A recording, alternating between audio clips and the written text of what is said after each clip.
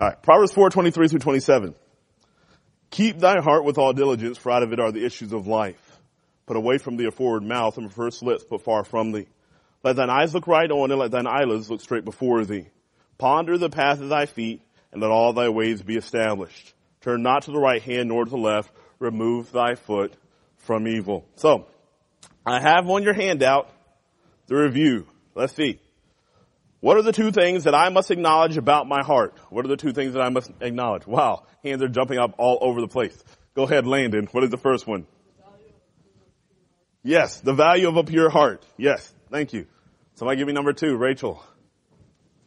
There are villains that desire to destroy my heart. Good job, man. Y'all are on top of it.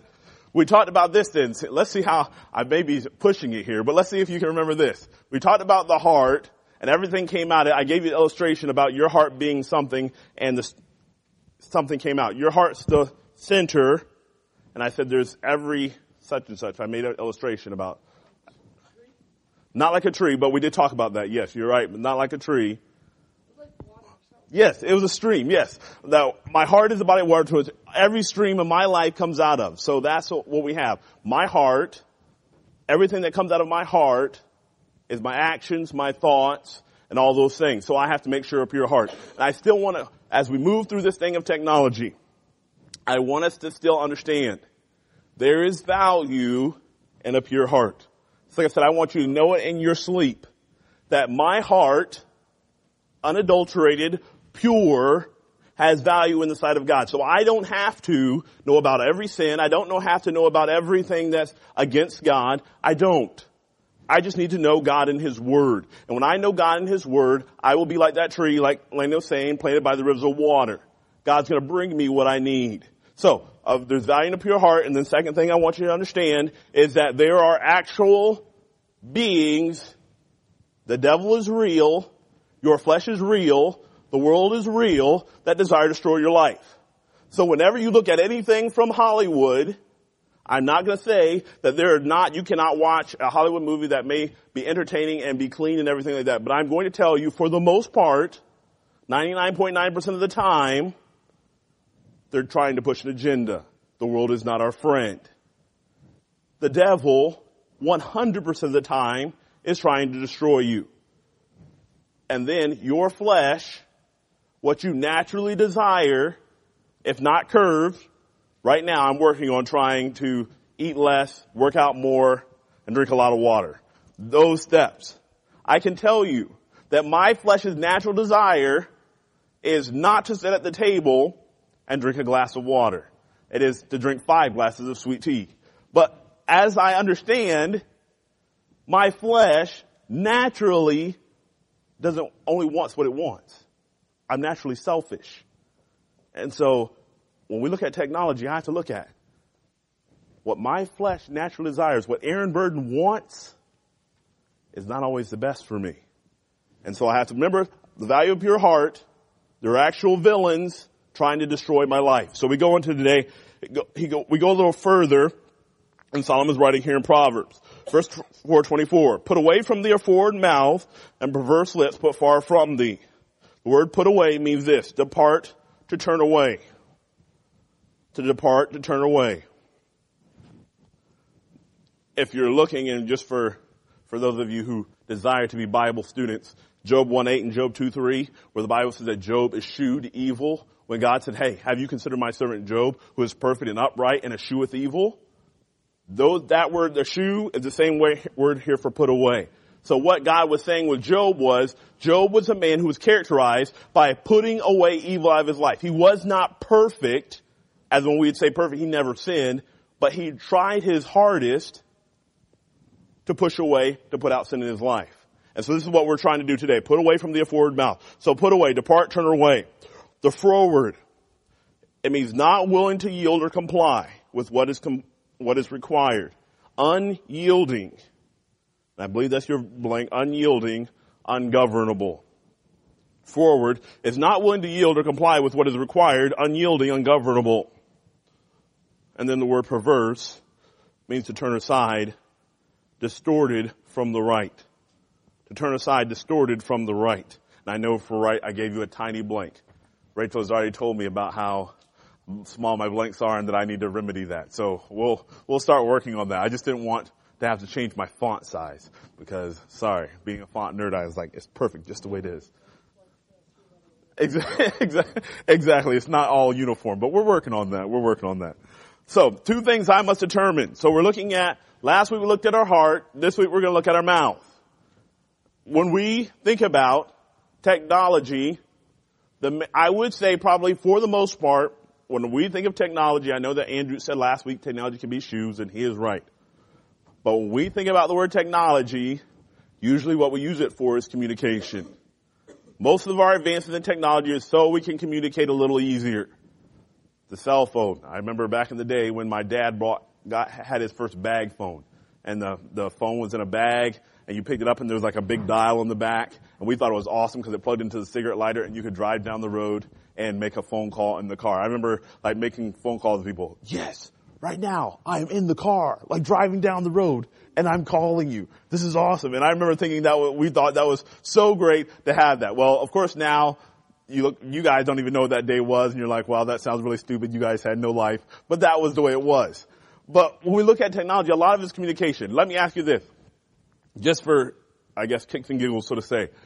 How many of you majority of your communication with other people is calling them? I'm talking about aside from face-to-face. Aside from face-to-face, the majority of you call people when you want to talk to them. Adam?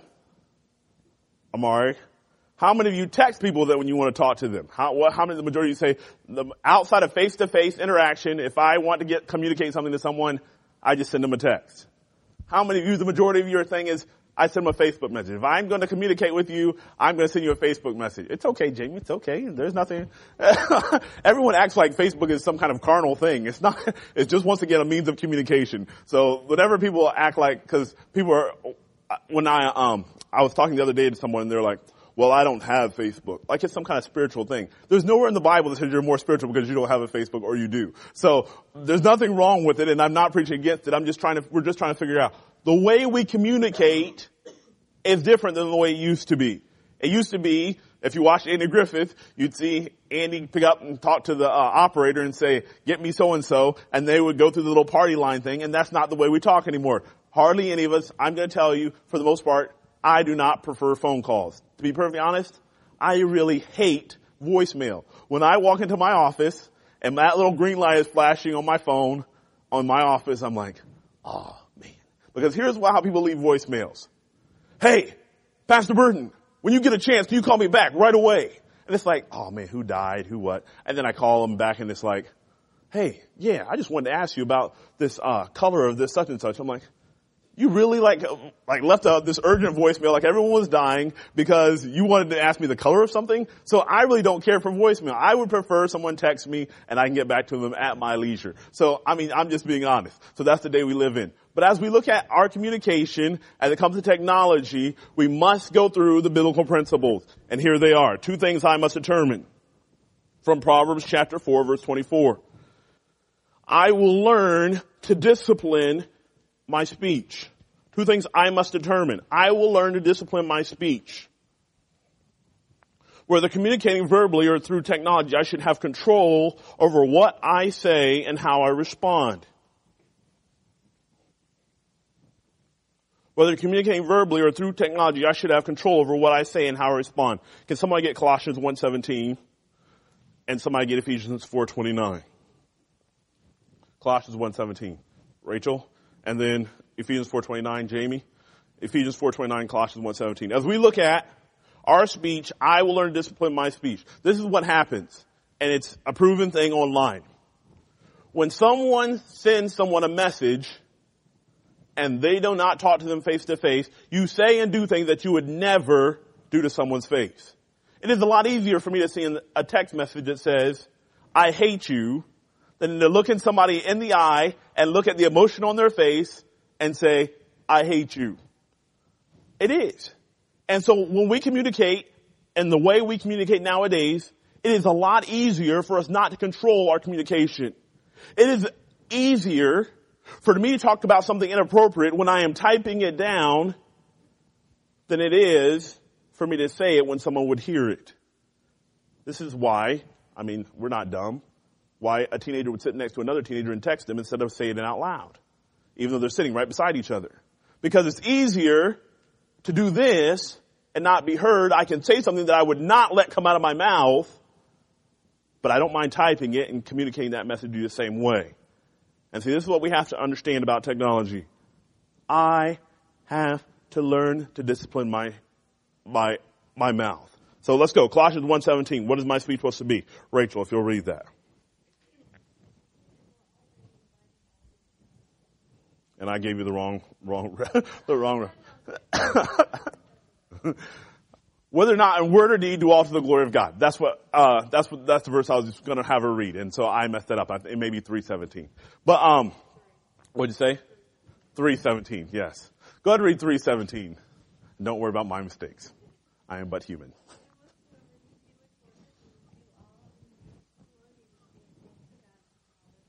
Yes. So my speech must glorify God. My speech must glorify God. Let me ask you this. If you had, and once again we go back to those proverbial stories about if God put everything you thought about on the week on the screen, would you be embarrassed? And I know that's like the proverbial thing here at every youth conference and whatever. But I'm asking you, if you had a transcript of everything you said and wrote down this week, could you hand it to God Almighty and get His approval on it? If the things that came out of your mouth this week, the things you wrote down to communicate to others, could you have it written out, someone has already typed it out, and they present it to God Almighty and lay it on God's desk, so to speak, and God look through there and be able to put His stamp of approval and say, yeah. I mean, I'm not saying that you couldn't tell a joke or you couldn't be funny. I'm just saying, is it all appropriate? Does it bring honor and glory to God? And so this is what we have to think about. I have to learn to discipline my speech because we communicate in so many different ways. Some of us send text messages, some of us call on the phone, some of us do it every single way. No matter how I communicate with someone else, it has to bring honor and glory to God if I call myself a Christian. So, number 2, go ahead and read that, Jamie. Hopefully the reference is right.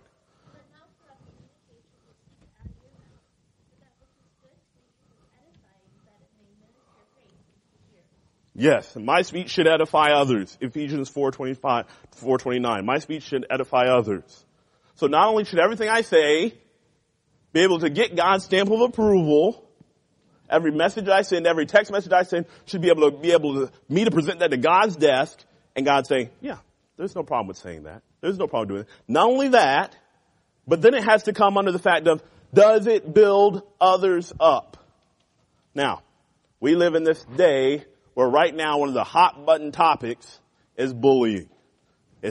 People have asked me before, are you teaching about bullying in youth group? Are you talking about this is very serious. And you know what? I believe bullying is very serious. I do not believe it is serious as some people make it, but I do believe it is serious. In our conversation, in our communication, whether technologically or face to face, do I talk so that I build others up? There are certain people in the church that if you walk down and you see them coming down the hall, you know, even if you're having a bad day, they can make you smile. Mrs. Lunny. Everybody knows Mrs. Lunny. You can have the worst day in the world. You don't want to talk to anybody. If somebody talks to you, you just want to punch them in the face. And Mrs. Lunny can walk by and just say, hey, I love you. I've been thinking about you all this week. And she can do it. And you know what? Even as mad as you are at life. Good to see you too, Mrs. Lunny. And it really genuinely will make you smile.